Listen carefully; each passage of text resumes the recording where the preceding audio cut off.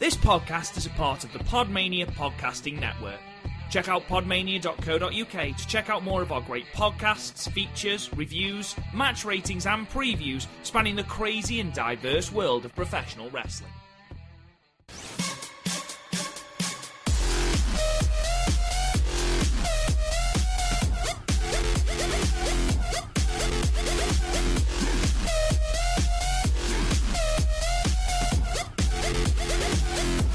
You're going to die.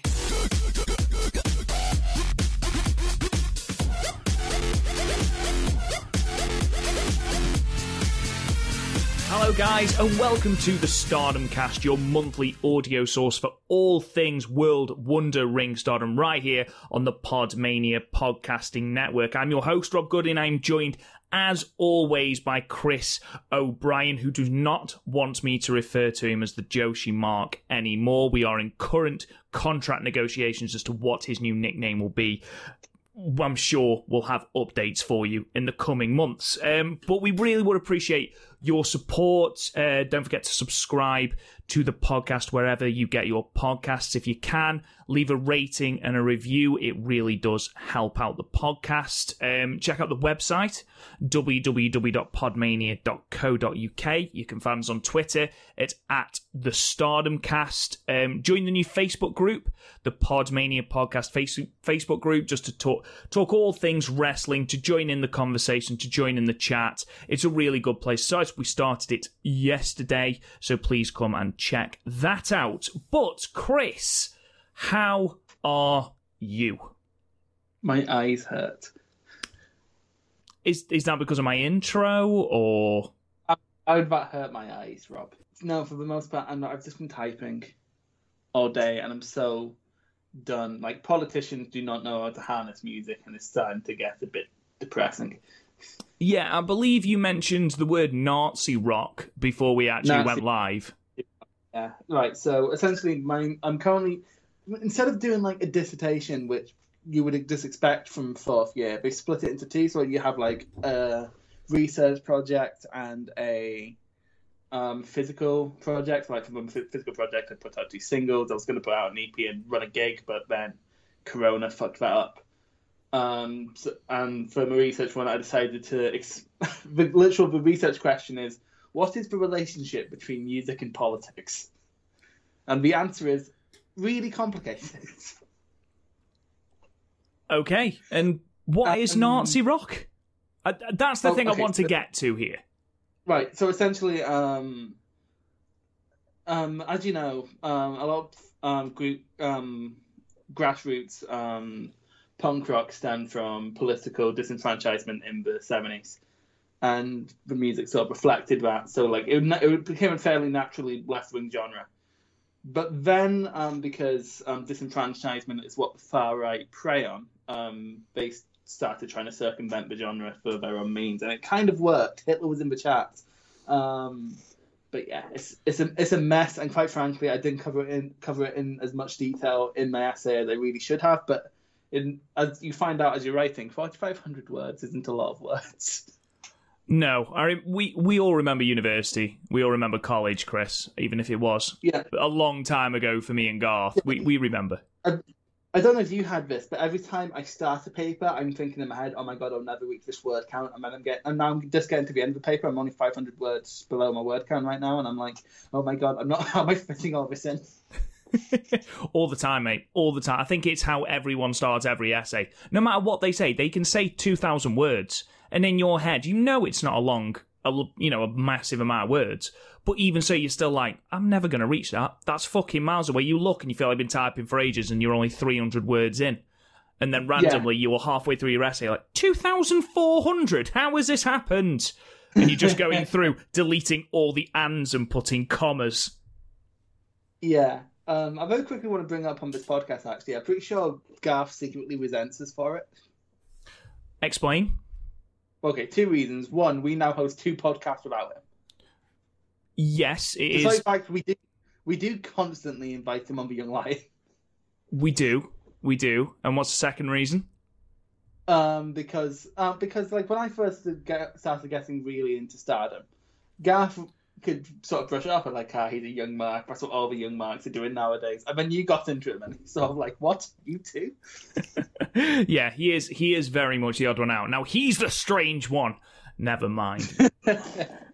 So today, obviously, with the continuing ban on sporting activities and entertainment coming out of Japan, we've decided to do something slightly different in the absence of those live shows. So what we are going to do today is we are going to review one of, if not the biggest feud in Stardom history, the trilogy of matches between Mayu Iwatani and Io Shirai. And we've got loads of background provided for us by some lovely listeners who will call out later. And it's really, really interesting, the dynamic between the two on quite a simple storyline.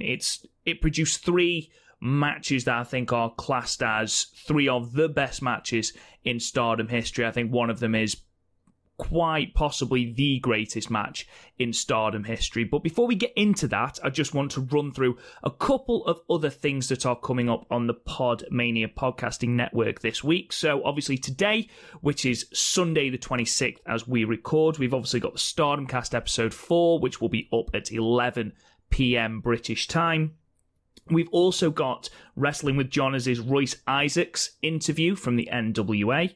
On Thursday, he interviews Agony from CCW, so that should be excellent. On Friday, myself and Chris will be joined by Garth on the Podmania podcast, where we'll be looking at the week in pro wrestling, talking about some of the news and the things, basically having a completely informal chat about all things to do with wrestling, before on Saturday, John does his normal flagship Wrestling with John's podcast with George Mackay. I don't think I've missed anything. Just to say that on Monday, we will be dropping our Super Brawl 8 review, which I have written up today, which is about as a card of 2 halves as you can possibly get. Hogan in the main event is just, it's a troll to get through. But apart from that, Chris, let's get straight into it, shall we, my friend? I mean, I guess we should, yeah. So, obviously, I've already said that we're looking at the Mayu Iwatani and Io Shirai feud. Now, thank you to Niagara Driver 93 on Twitter, who provided us with such fantastic background to this feud that really did help us understand the feud, because neither of us were watching at this point. We're talking 2016 to 2017. Neither of us were fans at that point. Say again? Where were you in 2016, Rob? Where was I? Yeah. Both in Smarkdom and just general life. Oh, okay. In Smarkdom, I'd just got back onto the wrestling train. I'd fallen out of love with wrestling because, Alberto Del Rio. And then I can't remember exactly what brought me back into wrestling, but I think I was... It was Bray Wyatt several times. Yes, it was actually. It was Bray Wyatt, which is depressing when you think about influences in your wrestling world. But yeah, that was where I was. I wasn't aware of Japan as a wrestling nation, to be perfectly honest. Not until Wrestle Kingdom 11 was I aware of that. So, what about you? I was all in on anything that wasn't WWE at that point. Ring of Honor was a big thing. I think this is right around the time I was getting into like ICW. Progress came a year later. I finally started going to shows because I was 2017. I was finally in a place where I had the money to go to shows, because before, when I did actually have the money, I wasn't old enough to go to shows. Yeah, Japan was becoming increasingly big. I followed the G1. I didn't watch all of the G1 because was it hard for me to find a stream. But I followed along. My pick was Kenny Omega and Kenny Omega won, although the favorite was Tetsuya Naito. But I prefer picking outside picks because I'm obtuse like that. But yeah, like at this point, the most like women's wrestling I had watched was, oh Christ, it was probably NXT. That's depressing in hindsight. Yeah, it was for me similarly. I've never watched aside from Stardom, a promotion that is all women, all Joshi, and this is a refreshing change of pace. And it was interesting to go back and sort of look at its history, because I've never done that. And again, I just want to thank Niagara Driver 93, because two of the shows that were actually needed to look at, that included the later two matches, aren't actually on Stardom World yet. No, so I had to link it. Yeah, one was on Daily Motion, and we've provided the links in the description of the podcast if you want to watch them as well. If they are on Stardom World, we do ask you to go and watch them on Stardom World, especially in these times. You know, they could absolutely use the money, and £8.20 a month is absolutely fucking nothing. I was unbelievable. Yeah, just save the tenner from the fucking network. I was unbelievably annoyed when I was having to get links from it, because I ended up watching this from a friend last night. I'll get more into that in a second. But getting him the links, and it's sort of like, just give me a means to pay for these matches. I'll pay for them. But from what I've been told, to understand the majority of this feud, and certainly the start of this feud, we've got to go back past 2016 and the start of this. Even before that, you've got to understand Mayu's story in general. For those who don't know a little bit of background about Mayu Iwatani, she was shut in at home.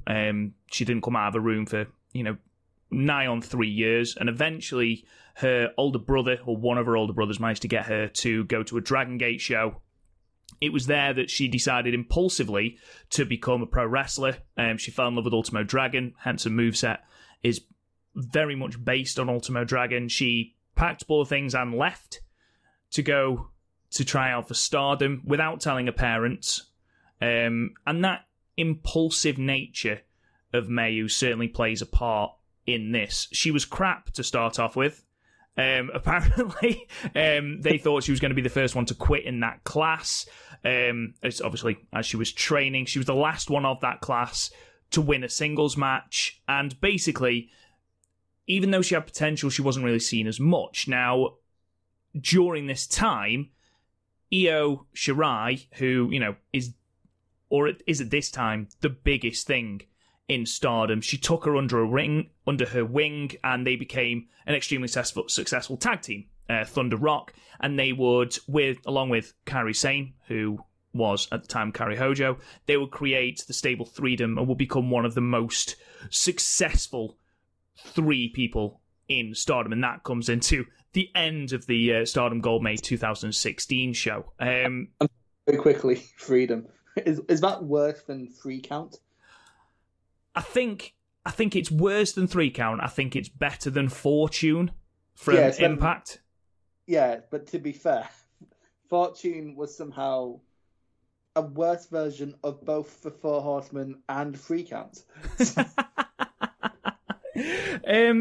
So yeah, prior to their match in May for the World of Stardom Championship, which Io Shirai held at the time, Mayu actually won the Cinderella tournament in 2016, which, for those who don't know, it's a single elimination tournament where you are granted a wish if you win. And we've said before on this podcast that, the wish usually transitions into a title opportunity. I really don't think it's ever not been a title opportunity, and I quite frankly think they're missing the boat on that one. So yeah, that's where this comes from. Mayu challenges Io for the championship. Io at this point is, for all intents and purposes, the ace of Stardom, and even though she'd taken Mayu under her wing, she's seen very much as a sidekick, as, a little sister, the cute little underling who's not got what it takes to challenge the top person. And that, especially in this first match that we're going to talk about in a second, that is very obvious for me. Now, Chris, is there anything you want to add in regard to the build to this first match? It's worth saying we did have one match before this in the 5-star, which is their G1. 2015, yes, they did. Yeah, they wrestled to a draw, which sort of set up the beginning of this match. I do want to comment on Io Shirai's the difference between Io Shirai and Mayu in terms of confidence going into this match. So he was like, I'm probably going to beat her. It's going to be a great match, but let's be honest, I'm going to beat her. Whereas Mayu, she's very visibly like big anxiety boy. Yeah, and again, like that's sort of... She had the same look in her face when Hannah put the banana in her hand. Yes, yeah, she did. It was weird looking at that in one way, because obviously we're now used to confident Mayu, icon Mayu. To go back to that, and again, understanding that she was a shut-in and suffering from that anxiety, to then see this sort of Mayu, this nervous and tense, and, the enormity of the situation, I think, was starting to hit her at the start of this, that she was going against her tag team partner. And, I think it was Ayu who said, she's like my little sister. And you're absolutely right. I think she saw it as more of a nuisance than a legitimate title challenge. Yeah, she's treating this more as a formality, which would come to bite her and be asked later in the match, to be fair. But, she was like, yeah, I could probably beat May. It's May. Look at her. So, let's delve straight into this first match then. So, the first match took place at Stardom Gold May in 2016. We delved straight into the match. We had the pre-match promos, which, again, Io had already sort of smiled at Mayu's opportunity and sort of gone, oh, she's such a lovable rogue, but as Chris said, I'm probably going to beat her. And we'd seen Mayu incredibly nervous in her approach to the match. They both go to the ring, and Chris, you mentioned that they fought to a time limit draw in the 5-star. Yeah. Which is hard in the 5-star. Only a 15-minute time limit. Well, Mayu wants a no time limit on this match. She says, we know each other that well. Yeah, but also, did the match even go 30? No, didn't. A bit pointless. It was a little bit. I think this was the shortest match of the 3. Which makes sense. This first one. The first one went, just let me find out for you. It went 21 minutes and 54 seconds. Yeah, so if you're going to do that, you need to at least go 3 seconds over first. Yeah, but I think that's an important story beat here. Yeah. Overall, I'll throw to you first, Chris. What did you think of this match as a spectacle? Well, yeah, they kind of just didn't stop throughout the whole match. I did like the technical exchange. It's very obvious how unconfident Mayu was in terms of her wrestling ability, because she's the first one to give up and trying to out wrestle Shirai, and then they start kicking the shit out of each other. And then you see Shirai turn. It's sort of like Coke Fiend Ibushi. Where Shirai just sort of grabs Mayu's head. She's like, right, fucking enough now. Yeah. It was honestly, there's points where my friend was like, oh, are those two shooting? I should explain. The friend who I was watching this with he's seen 2 types of wrestling in his life. Some of the G1, which I made him watch, and this. Which, by the way, Mayu's now her favourite wrestler, because before his favourite wrestler was Sanada. I can see the correlation between the two, to be fair. Yeah, they both wear blue.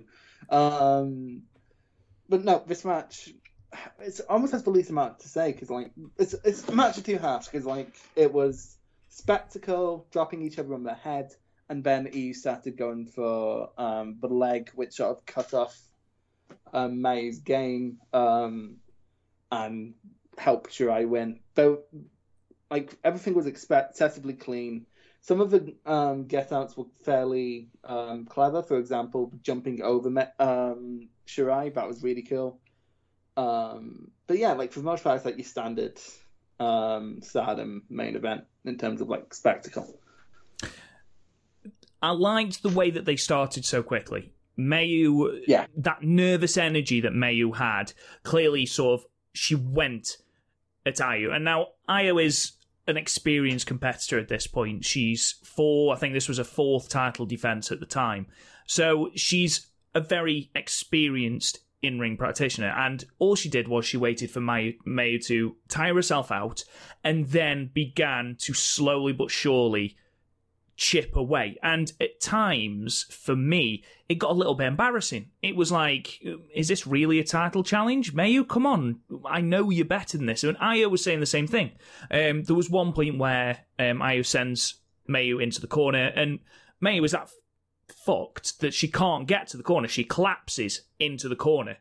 And Io sort of squats by her and sort of looks at her as though to go, really? This is all you've got?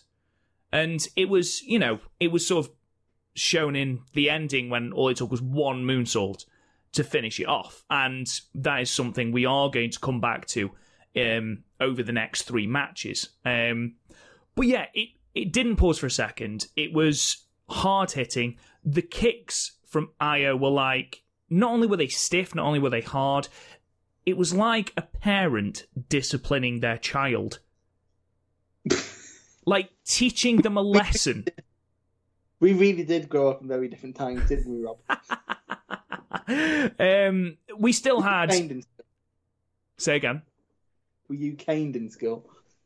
How fucking old do you think I am? 106. We still had the terrible neck spots on the behalf of both Mayu and Io in this match. How Io was able to walk after this trilogy is beyond me. I think if this entire trilogy should have a name, it should be Neck Break the Musical.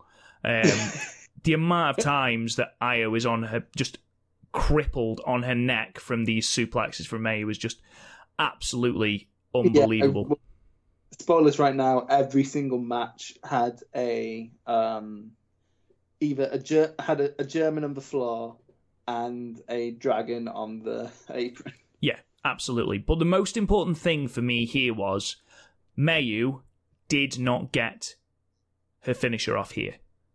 No, didn't get a 2-step dragon, which, to be fair, people spunked over Omega and Okada for doing that, despite the fact, like, basically every wrestling trilogy has this. It did. It was still a really, really good story. It was a great opening to the trilogy. I think if this had been a standalone thing and they hadn't have built on it, I'm not saying it would have been disappointing. This was still an absolutely outstanding match. I gave it a 9. But because it was part of a trilogy, because they built on the story, because they threw back to the matches, they referred back to all these spots so often, it makes it so much better in my eyes. Yeah. The only complaint I have about this match is A, oh my god, girls, stop killing each other. And B, May went for a springboard poison Rana, but it was very clearly botched. It was, and I think, there's no getting around the fact that was a botch. And to be honest, I can't remember if it was this match or the next match where Io botched going for the moonsault. I think it played well into the storyline of Mayu literally being that exhausted and effectively being taken to the cleaners, being schooled by Shirai that, she couldn't even get moves that she usually would. She couldn't get them off. And I think that worked in the grand scheme of the storyline. Yeah, no, very true. Like, Mayu did come off as sort of the first-time challenger here. Yeah. So it's very clear neither woman came in with a game plan. They were just sort of like, I'm just going to hurt them really bad. It was good because they mentioned in the promo, especially Io, that they knew so much about each other that, it would have to be the first one to break, the first one to put a foot wrong.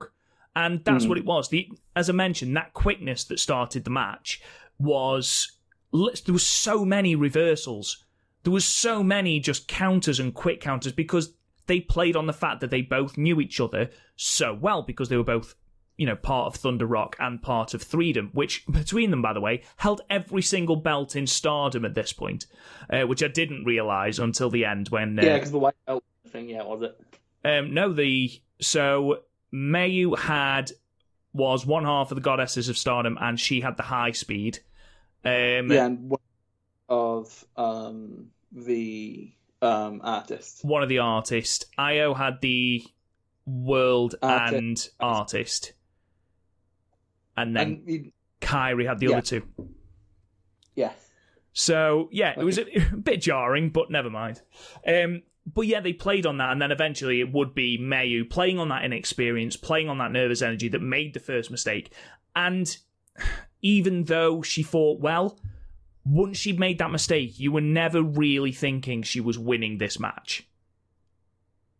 No, to be fair, I didn't think going in she was winning this match. But to be fair, I had to look up when the matches were in cage match. So this first match ended. Io defeated Mayu in 21 minutes and 54 seconds with a single moonsault, and that is important. By the way, what a moonsault! The best without a shadow of a doubt. Because she just she somehow gets both elevation without losing any of the snap. For example, someone like Vader gets the snap, and someone like Charlotte gets the elevation, but they lose something. Yeah, I agree. She had both. It's perfect form. When she debuted in NXT, the thing that everyone was talking about was that moonsault to the outside. Not because we haven't seen it a billion times, and that's just from Adam Page. It was because it was just the form of it was absolutely flawless. That's how I first, believe it or not, that's how I first heard about Stardom. It's where's this girl? And there's these two girls in Stardom. One of them has the best moonsault ever, and the other one has the best elbow drop ever. And I was like, nah, it can't be. And then I watched the Mae Young Classic, where Kairi Sane came in, and I'm like, oh my god, which made me Google Io Shirai. It's moonsault, and I was like, oh my god. And then for some reason, never checked out any of the other matches. Well, that's pretty similar to me, actually. I heard of Kairi Hojo before when it was rumoured that she would sign for NXT, which obviously she eventually did. But it was the reason that Bayley had to stop doing the Macho Man elbow. No, it was the other way around. There was controversy about because they weren't going to let Kairi Sane use the elbow because Bayley was. Yeah, but then Bayley stopped so that Kairi could do the elbow. That's what I mean. Yeah, because ultimately, but is there a worse elbow drop than Bayley? CM Punk. But at the time, it's certainly no Macho Man, is it? It's certainly no Macho Man. You know how the very underrated elbow drop is Eric Young. Honestly, man, I know this is really depressing. The last time I saw Eric Young might well have been War Games 2017. Yeah, that's probably the last time I saw Eric Young. No, that's a lie, because I saw Eric Young at a house show. He was on a house show? Yeah, it was Sanity versus The Club. And then Jeff Hardy did a run-in for some reason, despite the fact he had a match with Nakamura in the match before. Basically, they realised that Jeff Hardy gets the biggest pop of anyone on the roster, so we're like, hey, we might as well send him out twice. So, post-match, Io sort of comforts Mayu. You know, again, like that parent who they know their child's done something wrong, but they're going to comfort them anyway. Sort of, you did well, but not quite. I'm sorry, your child's done something wrong. How dare you try and claim glory, you little shit. Get back down there. That's exactly what it felt like. You've tried, you've had a go. Now get back to where you belong. You aren't good enough to challenge for this belt yet. I'll cuddle you. That's at least how it came across to me, anyway. I'm sorry, you get back and immediately in my head is like, Mayu was a man who thought she was alone. Post-match, they were cornered by Iwatani, Kagetsu, and Kyoko Kimura, who challenged for every belt, I think, was challenged for. It wasn't completely clear, but every. They literally said, we want baby. all of it. Just give us all. And at the next month at Korakuen, the Oedo Tai team took the Goddesses of Stardom belt from Thunder Rock, which I think plays into the next stage of this feud, which we'll get to in a moment. Chris, is there anything you want to talk about regarding this first match from Stardom Gold May? No, again, I think the most clear thing to say here is that it was very clearly it was despite the fact they did start destroying each other, it was kind of wrestled like two people just going for it. Like nothing here was like deliberately mean. Like nothing here was targeted. They were just trying to beat each other. And I think for me, that was especially Mayu, who hadn't really been in this situation before. And I think she just sort of went in thinking, I'm a good wrestler. Let's see what happens. And that's one big change for me between that first match and the second match that we're going to come to in a moment. Yeah. So, in between these times, as I've already mentioned, Iwatani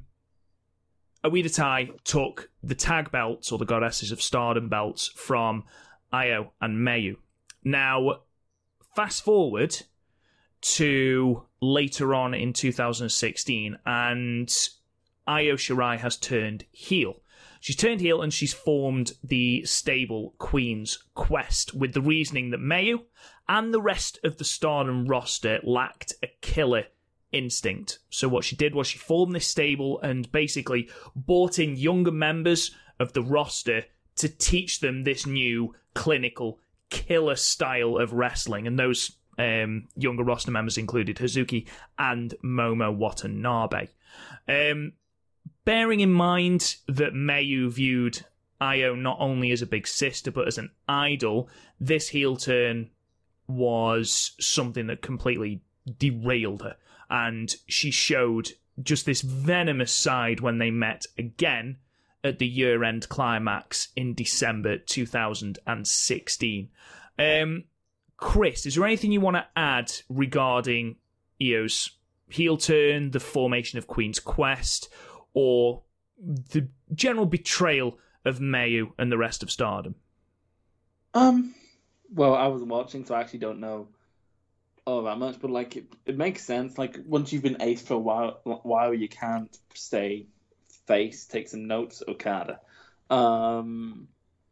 Like yeah, and then like her change in style was definitely reflected in this match, which we'll go on to in a second. But just heel Io is amazing because you both hate her, but also it's like, oh fuck, you're actually the best in the world, bro. Like, or Stardom heel Io, because okay, NXT heel Io is basically just, I'm crazy, me. I'm a fucking Japanese person wearing leather. I can do a moonsault. Yeah. That's the thing. It's very one-dimensional in NXT, and once I read, everything is one-dimensional nowadays. True. In NXT nowadays, everything is like Johnny Gargano is basically a one-dimensional Sami Zayn. Tommaso Ciampa is basically a one-dimensional Kevin Owens. And like fucking just stop already and do something else, you can't. Anyway, sorry, continue. No, it's absolutely fine. And I was a little bit concerned regarding the heel turn of Io. You know, is she just going to be fucking mental? And she wasn't. It was like if Randy Orton could run. She was cerebral, almost. You know, she was very clear in what she was going to do, what she was going to take out. Very cerebral, very deliberate, very Jay White-esque without being slow. Oh yeah, it was still wrestled at a phenomenal pace, absolutely. Oh, like, faster than you could think. But then, like, seriously, I was trying to take notes and I just gave up. But yeah, like imagine if Jay White went as fast as Kota Ibushi, that sort of gets you somewhere near how EU was. How many times are we going to say that fucking name, that boy? Was going in that this time, and it's sort of crazy how she managed to pull it off. And we'll get into that in a second. So we headed into the year-end climax show in 2016, which was 22nd of December, and Mayu was challenging once again for the World of Stardom Championship. And this match saw a completely different Mayu, and this was clear from the opening promos. Now, me and Chris spoke about how in the opening promo of the first match, Mayu was completely unrecognisable. She was nervous, she was quiet, and it was like, okay, it's going to be interesting to see how this translates into a match. Here, she said about, 7 words, but each one of them, you could almost feel the anger and the venom in them. She didn't shout, she didn't scream, she said them very, very calmly in a way that made me think, oh my God, I do not want to be Io Shirai. And then she walked out. And it was a completely different Mayu. And the most important thing I got from this was, here, she has that plan she didn't have in the first match. Yeah, but can she execute it? We don't know. We'll have to find out. Subscribe to Stardom World.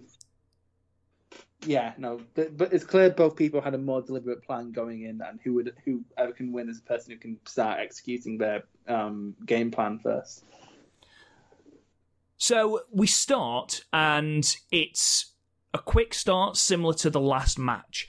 But again, Io, being the experienced competitor and being the heel, gains the upper hand really, really quickly. But not before we had a slap. Because in the first match, we didn't say this. Obviously, with both women being face, handshake at the start. With both hands, a really cordial handshake. Here, Io, the bitch, still offers her hand to Mayu. And Mayu, it sort of looks like she's going to go for it. And you're like, oh, Mayu, don't be a dick. Seriously? Come on, you've just done so. And then absolutely slaps the shit out of Io's face instead of the handshake. And it was like, yes! I actually cheered, which is amazing.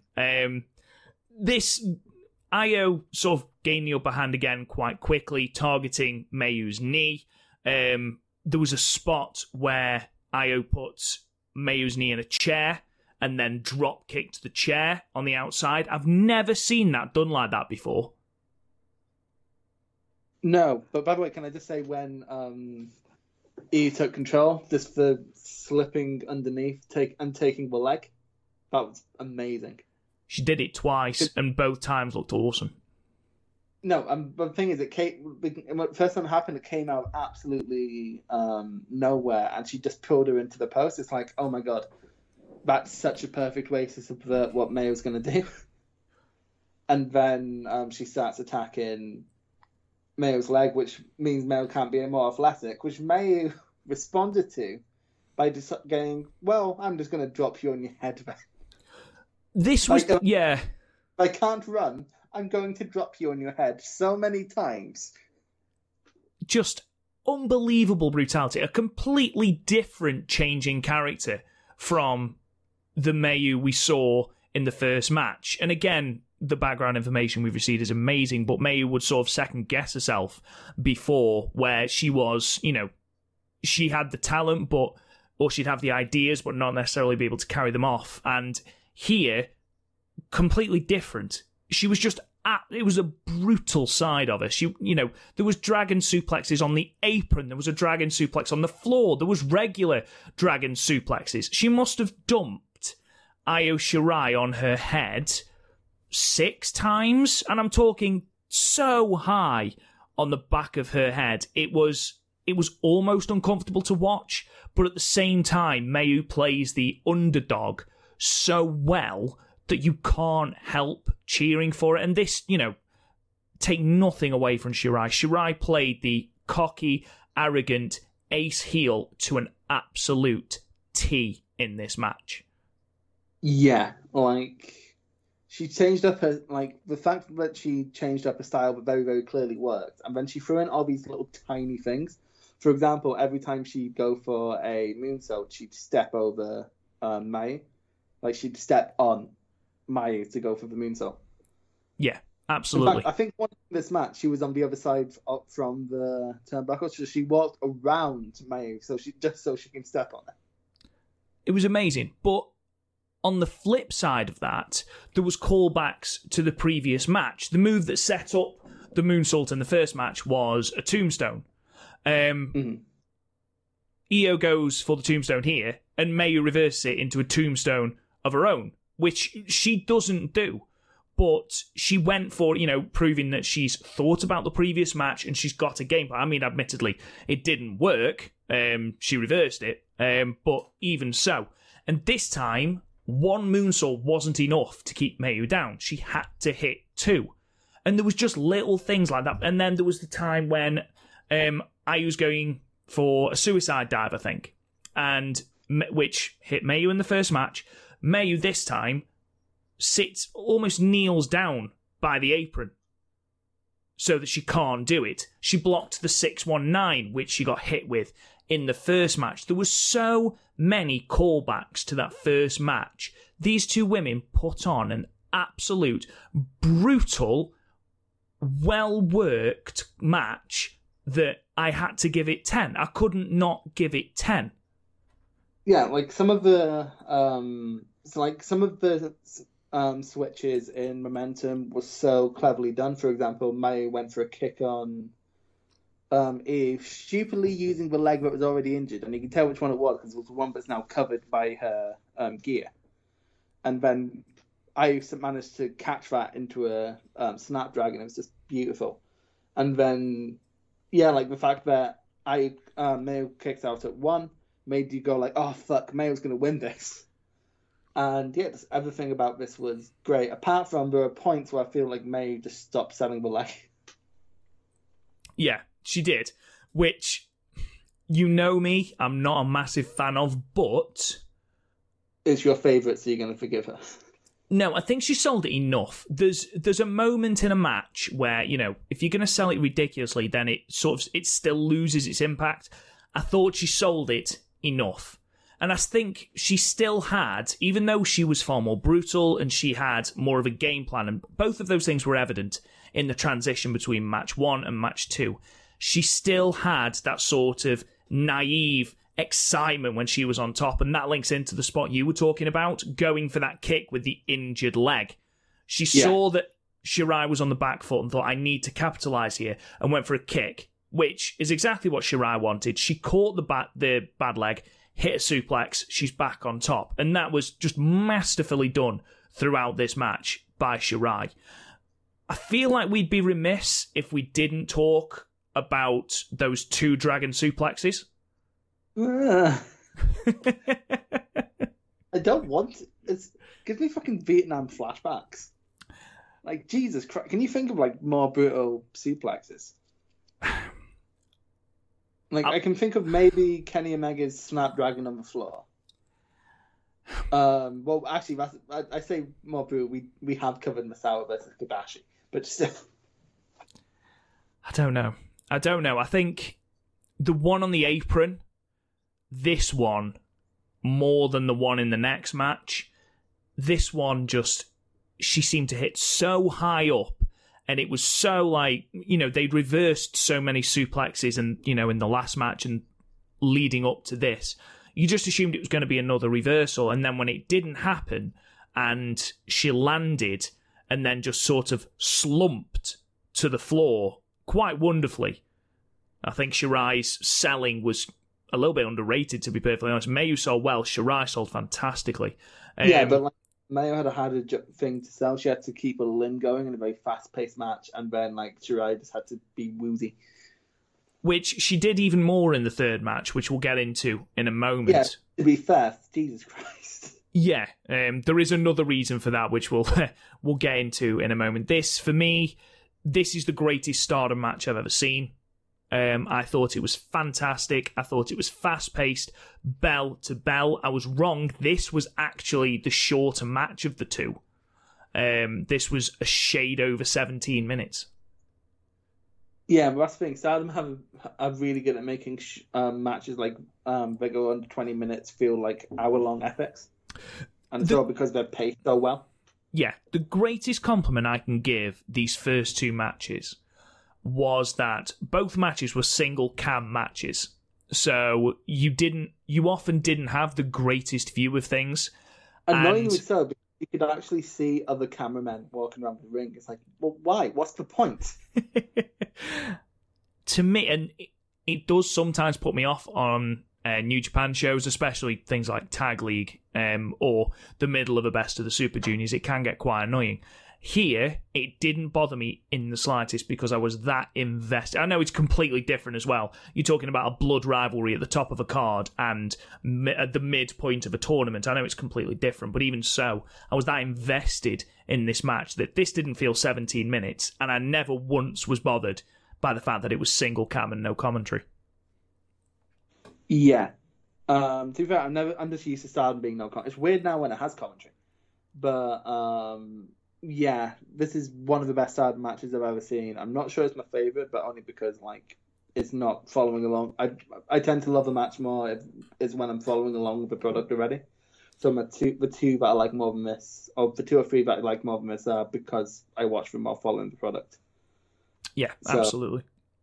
So like this is the best Legacy Stardom match I've seen, which is very few. I should probably go back and watch more now that I have the time in my hands. I say that I'm still watching through G127 and have no time for uni work. But when I do have time on my hands, I should go back and do that now that there's no new wrestling. But also I want to watch Noah. Do you see? I'm a very indecisive man. But yeah, this was great. Like it speaks volumes. And this is one of very few Stardom matches that Meltzer felt compelled to review. Yeah. And he gave it 4.5 stars, which, you know... Which to be fair, with Meltzer, seems to be a very token star rating nowadays. It does, but I think it was a fair rating. I'm not going to argue with it, you know, for the sake of half a damn star. Rating, but like nowadays, like I don't like shitting on Meltzer's rating, but he gave Ospreay and Kenta 4.5 stars. Yeah. I just think that this was great. If it's two people he's a fan of, he's probably going to give it 4.5 stars.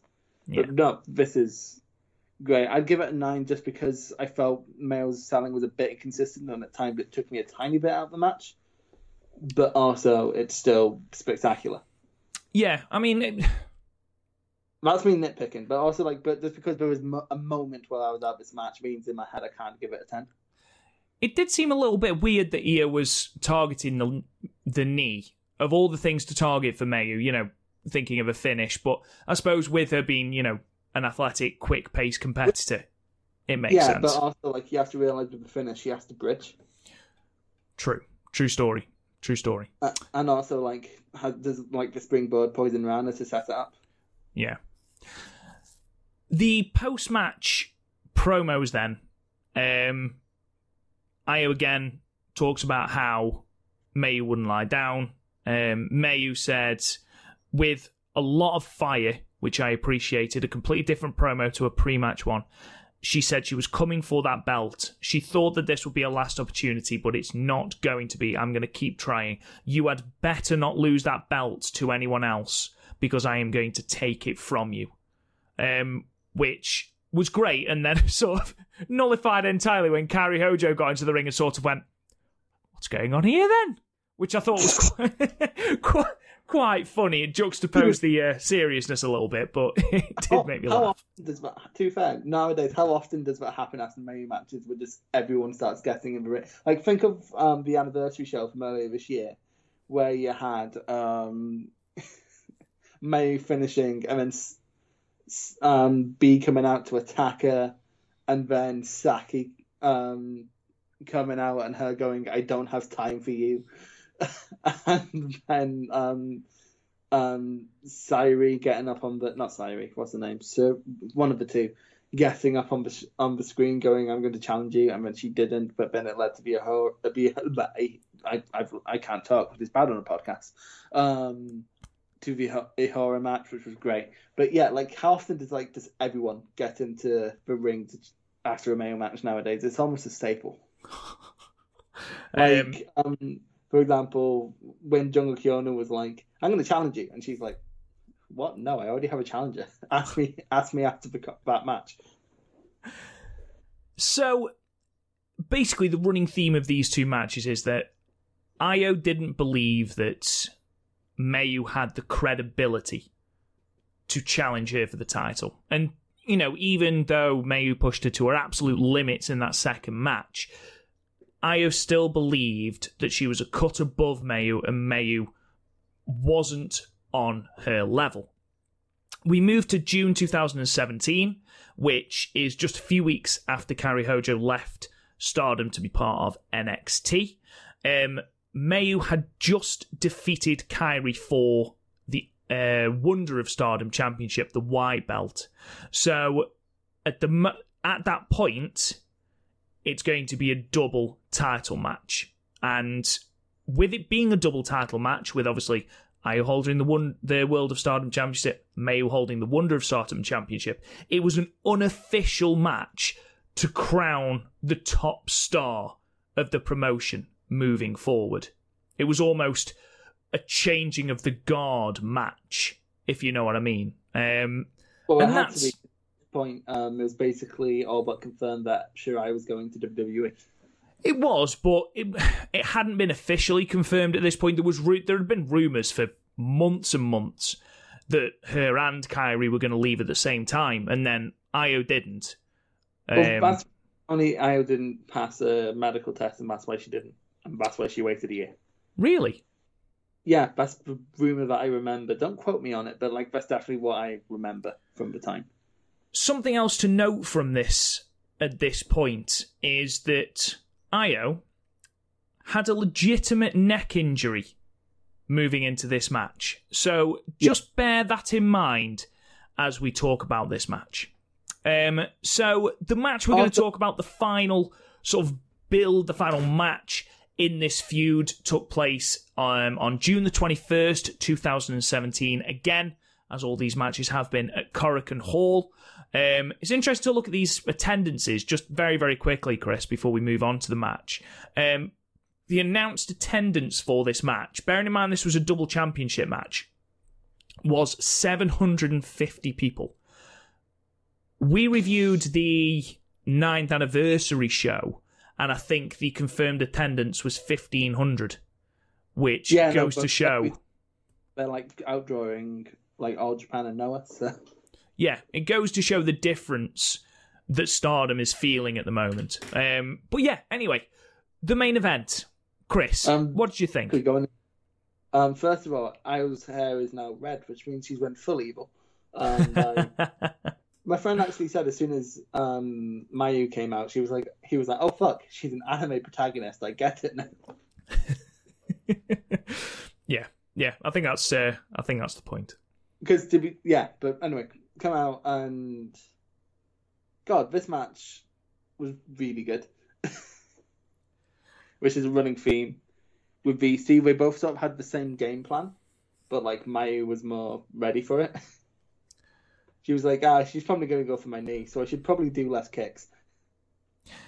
And dropping on her head worked a lot last time. I'm going to do more of that. It was interesting because I said to you before we came on air that especially these last two matches were very similar. And by that I mean that there was a lot of similar callbacks to previous spots and things like that. So we had the Dragon Suplex on the apron again. We had the Dragon Suplex on the floor again. And even though you might think, well, they've already done that, it worked into that story. And there was different bits. So, for example, in this match, of the three, this was the only match where they fought into the crowd. Yeah. And then crazy things happened. Yeah, we had Mayu hitting Io with that amazing running head scissors, which was amazing. We had just all of the Dragon Suplexes. I cannot begin to describe how many times Io was dropped on her head and on her neck, to the point where there was one particular cell from, I think it was about 3/4 of the way through the match. And the woman is exhausted. You can see for the first time, she's held this belt for 500 days. This is her 15th title defense, and it's Mayu's third attempt out of those 15. And you can just see, and this is the first time, just that flicker of doubt in Shirai's sort of eyes. And then she gets hit with another Dragon Suplex, and she just collapses on the outside. And she's literally not moving. And you do think, is this selling or is she actually in pain? Because it just never stopped. Never at all, in any way. Absolutely incredible stuff. It's funny though, when they went for the when Mel did the crossbody off the, what would that be, the hallway of Korakuen. I pointed out to my friend, this isn't even the dumbest thing she's done because she's been hanged off of that thing. Yeah, she has. Several times. I think something good as well was that throughout these 3 matches, Mayu hit her finisher once, and it was her version of the Dragon Suplex, again, harkening back to the person who got her into this business, effectively. She managed to hit it, it was protected, and it was that move of all moves that got her the World of Stardom Championship, allowed her to be the icon at the top of that card. And again, to this point, to this day, she's the only person to hold the top 2 belts in Stardom simultaneously. Yeah, which makes sense. Yeah, it's weird because like this match is less to say because so much of it was very similar to the match before, only like little, like tiny little subversions that made it feel different and like made it so put an exclamation point on the fact that these two do know each other. For example, whereas I mentioned that bit in the first match where at the start where Mayo sort of jumped over Shirai, instead of jumping over to Shirai when she did it, she just jumped on Shirai. Yeah, there were subtle nuances like that, like, for example, when Shirai slid back into the ring in both previous matches, Mayu had given her a little bit of time to get herself sorted. Here, she slid into the ring, and Mayu stomped a mud hole in her as soon as she got into the ring. Yeah. And it was that renewed brutality. Just the fact that it was almost like she'd sat at home and gone through those previous 2 matches and gone, right, I'm going to study everything and make sure that I am ready for all possible possibilities. And I'm just going to make sure that this champion, who notoriously will not stay down, I'm going to make sure that she has got no fucking choice. I'm going to knock her the fuck out. Even if I have to drop her on her head 25 times, she is not going to get up. Not just that, she played smart. Like, for example, every time she'd find herself on the back foot in the other matches, she'd just try to deliver more bombs.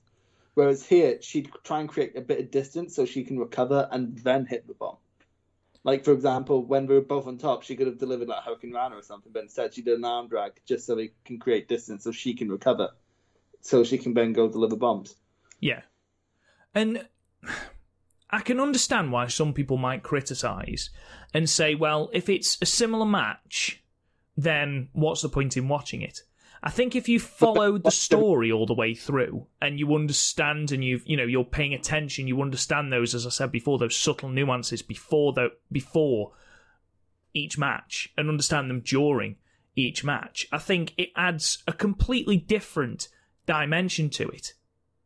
Yeah, I think a great way to sort of punctuate this is if we contrast this with, say, Gargano and Ciampa from NXT, where like their callbacks are more just repeating spots. Mm.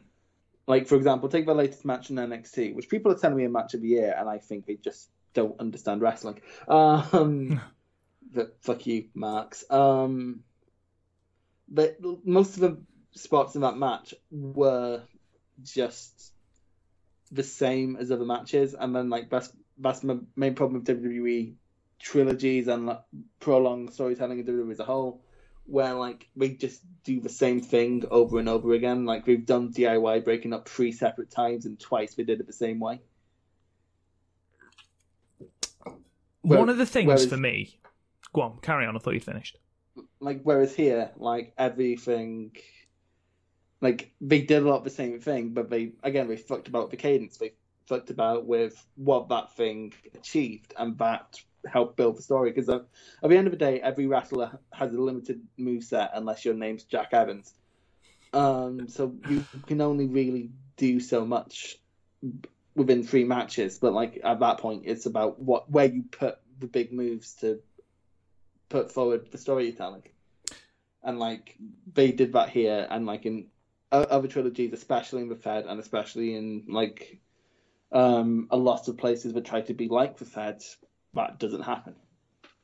Like, for example, the trilogy versus Pac and Omega, I could not tell you anything about the 3 individual matches because the same things basically happened. There's 2 things that I want to talk about that summarise this entire trilogy of matches. In all 3 matches, Io straps in the cloverleaf and the crossface. If you watch Mayu's face in the first match, she is panicking. She's scrabbling about, there's fear on her face, and you just think, oh fuck, she's going to tap out. Fast forward to the third match, and Io, again, I keep flitting between Io and Io. I apologise, it's the same person. It's me, Dawaki. Dawuki. She straps in the same moves, but Mayu's face remains calm. It's like she's thinking, okay, I need to get out of this now. What do I do? It's what they tell, if you panic, you'll make rash decisions. Whereas if you're calm, collected, you've thought about it, you'll make the right decision. And it seemed that Mayu had done that progressively throughout those 3 matches. And it was a wonderful, wonderful sort of improvement, sort of journey that she went on in these 3 matches. Yeah, no, you can definitely see the act. Like, she went into the first match not confident enough, and then she went into the second match, you can see it in her entrance, far too confident. I mean, this match, again, was the longest of the trilogy. It went at 27 minutes and 52 seconds. And I think that speaks volumes as well. In the first match, Io was able to put her away quite handily, despite Mayu wanting that no time limit. In the second match, it was short, brutal, and basically both women put everything into it in a very short space of time. It worked with the story. Here, Mayu stretched Io. She wanted to really push in. Once it went past about 23, 24 minutes, you could see Shirai beginning to panic. Shit, I can't put her away. It took 2 moonsaults to put her away in the previous match. How many am I going to have to do now? And my neck is fucked. No, and what you saw there was when she went for moonsault, she stopped stepping over Mayu. She's like, right now, there's no time to be a dick here. I need to put Mayu away. That was the one thing I loved. In the previous 2 matches, she, as you mentioned, she stood on Mayu to go and get to the moonsault. And here, this was the only match. Because she didn't walk, she ran. Yeah, she's like, fuck. It's like at the end of Sonata and Okada. Yeah, I loved it. This trilogy was absolutely fantastic. Sorry. Yeah, this is definitely one of the best wrestling trilogies of last decade. I can only think of a couple really that beat it when you're just looking at them as pure trilogies. Because it's super weird, like, may not be one of the best Feud, but in terms of like trilogies, I can think of only like one better, maybe 2. And they both involve Kenny Omega. It just goes to show as well, it's such a simple storyline. It's a tale as old as time. Yes, that's right. A Beauty and the Beast reference. I just think that it's such a simple storyline that's been told over and over again, but they made it work, and they made it work so well in the space of, 6 months? Just over a year, isn't it? From May 2016 to June 2017. It worked so well. And honestly, I was so invested in these matches, and I was so invested in the story that, this might be one of my favourite trilogies, along with Okada and Omega. Completely different, so please don't get at me and saying, you comparing this to Omega and Okada. No, it's just a completely different trilogy that I enjoyed in a completely different way, in a completely different underlying story. I also jump to like Omega and Naito, but then again the last one didn't really stick the landing. It's hard to think of a Naito Okada? No, because that's more of a trilogy. But again, I guess it depends what you count as a story. It's weird, like, because in Japanese wrestling trilogies are weirdly rare because they always go over that. Was Masawa Kobashi a trilogy?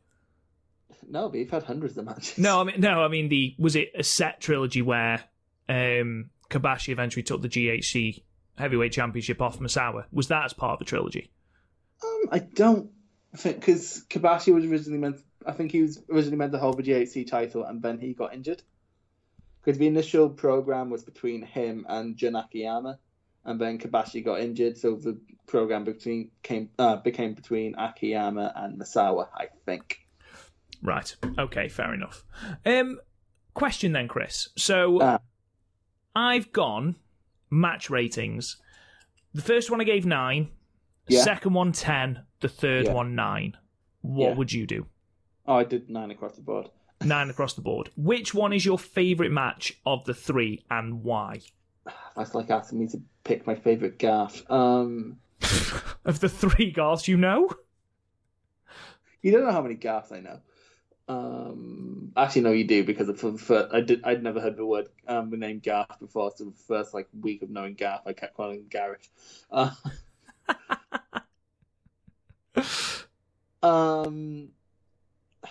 don't know. I don't know.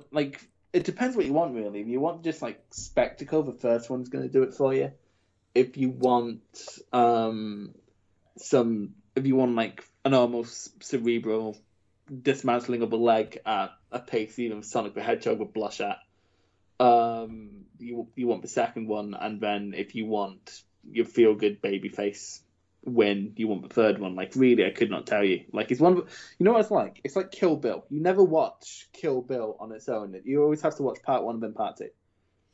Yeah, absolutely. That's a great analogy. I've never seen Kill Bill. Just my movie friends keep saying that every time we recommend Kill Bill. How have you never seen Kill Bill? Right. If we did a podcast about the movies I haven't seen, we'd be here all day. Absolutely mental. They're on the list. Anyway, let's move on then from this trilogy. We did have a question from Dylan on Twitter at DRB4L. And he asks, All Japan Pro Wrestling have talked about adding a women's division to the company. Which Joshi do you think would be a great start to kick off the division? So basically, Chris, if you're the booker of All Japan and you are starting that women's division, who are you having as your figurehead? Who are you building the division around? Very quickly, this wasn't from All Japan. This is from Schwana. In an interview, it's worth noting that wrestlers say shit like this all the time in interviews. True. I think the fact that people high up in the company, and again, I know Sawama is a worker, but he's also the champion. The fact that he's referencing this, I'm not saying there's anything to it. There probably isn't anything to it. But the fact that it's been spoken about, it's an interesting talking point. I'm actually... It'd be easy to jump to someone from Stardom, because that's what we know, but also I don't think that would be a good idea, because Stardom has a set roster and seems very unlikely to share, especially given their New Japan connections. Maybe Ihara from Marvelous. That would be a good fit. No, it's a super weird question to ask. So, the 2 main Joshi promotions in TJPW and Stardom, they're both owned by different companies already. TJPW's DDT and then Stardom's New Japan. So super, the sort of showing my ignorance of wrestling as a whole. I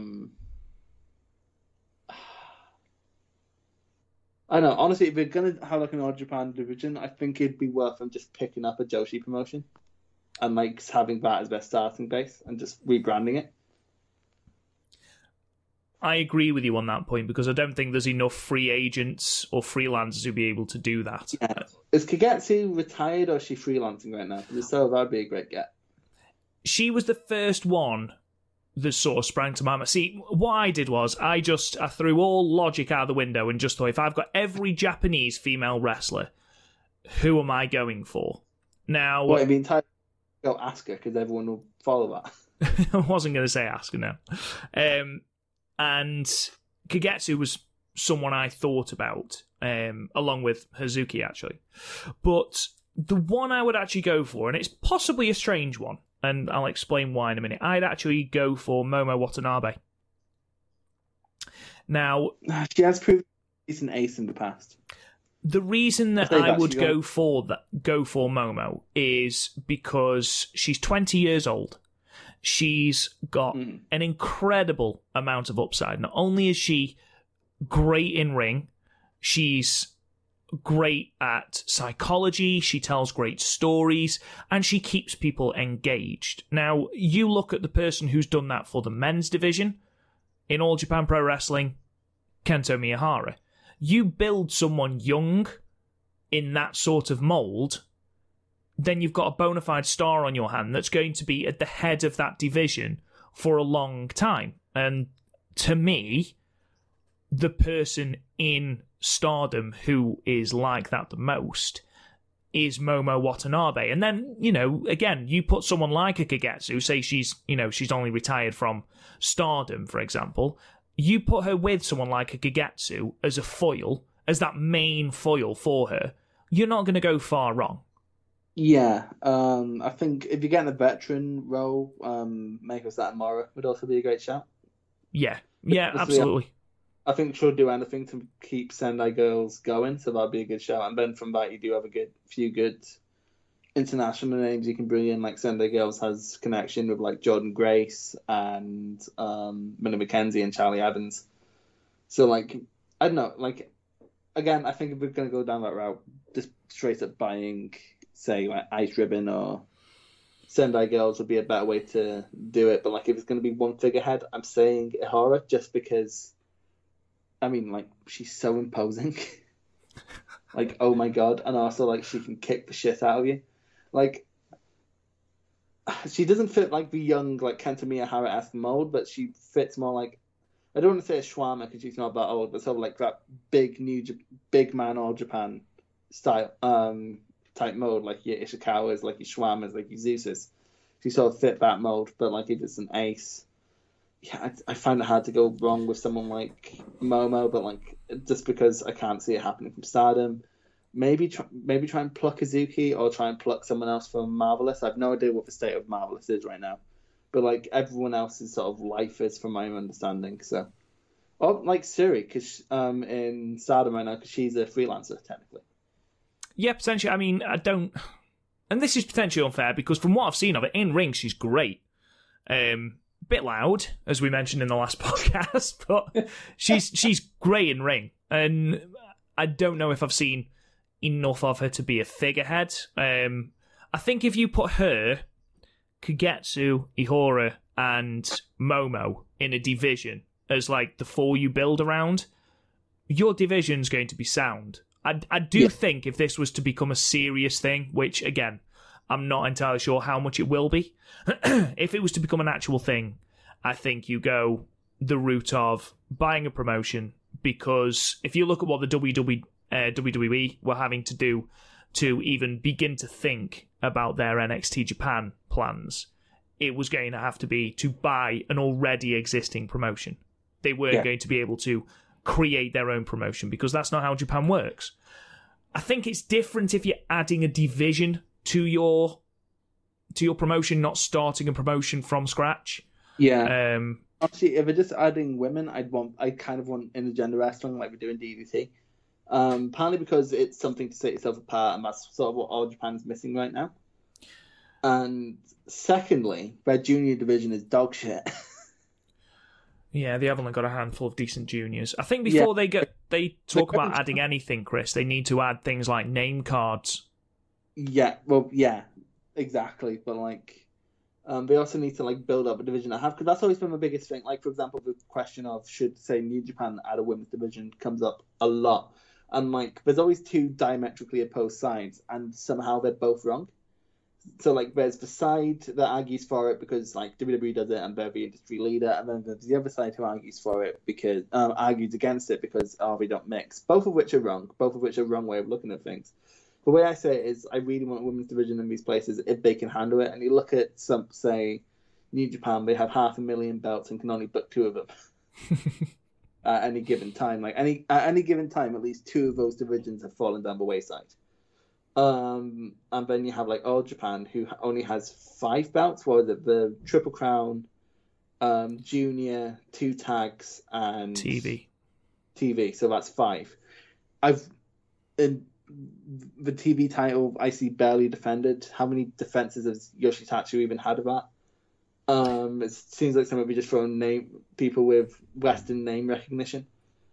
And then you have like the 2 tag belts are built well, to be fair, but then you have like your junior mat division, which like when someone like Akira Francesco is a contender, you need to rethink your division, because my God, do I not like Akira Francesco? He is so generic. Like, oh my God, it's like if Jim Cornette created a jobber. I have no response to that because I don't follow enough for me to know who that is. As for Yoshitatsu, he's had 1, 2, 3, 4, 5 title defenses, and he's held the belt for 335 days, was it? 335 days. However, I believe he has got a title defense against Kento Miyahara coming up. Because Kento needs to do something now, but Schwam is champion. Exactly. What I just really want from Schwam being champion is him versus Ishikawa, to be honest. Just give me that for days. Because, oh my God, just stop hitting each other, lads, but also never stop. Anyway, I think that about sort of seals off our podcast for today. Thank you so much for listening. It's been a real pleasure looking back at this trilogy of matches and the storyline going into it. And they're up there now with 3 of my favourite matches, and certainly one of my favourite matches of all time, which is not something I say lightly, trust me. But anyway, thank you so much for listening, guys. We really do appreciate it. Again, as I said at the top of the show, please check out the podcast anywhere you get your podcast. Subscribe, leave a rating, review, share the word would be great as well. Check out the website, www.podmania.co.uk. You can find us on Twitter at the StardomCast. Again, join the Podmania Facebook group, again, just to talk about all things wrestling in a nice environment. You can talk to me on Twitter at RealRobGoodwin. Chris, where can they find you? And Bushi. And we'll talk to you guys again soon.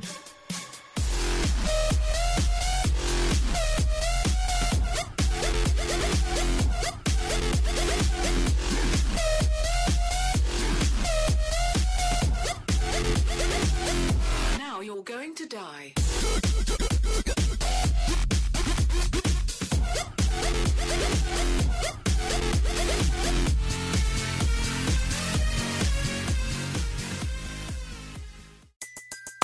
Everybody in your crew identifies as either Big Mac Burger, McNuggets, or McCrispy Sandwich. But you're the Filet-O-Fish Sandwich all day. That crispy fish, that savory tartar sauce, that melty cheese, that pillowy bun. Yeah, you get it. Every time. And if you love the Filet-O-Fish, right now you can catch 2 of the classics you love for just $6. Limited time only. Price and participation may vary. Cannot be combined with any other offer. Single item at regular price. Ba-da-ba-ba-ba.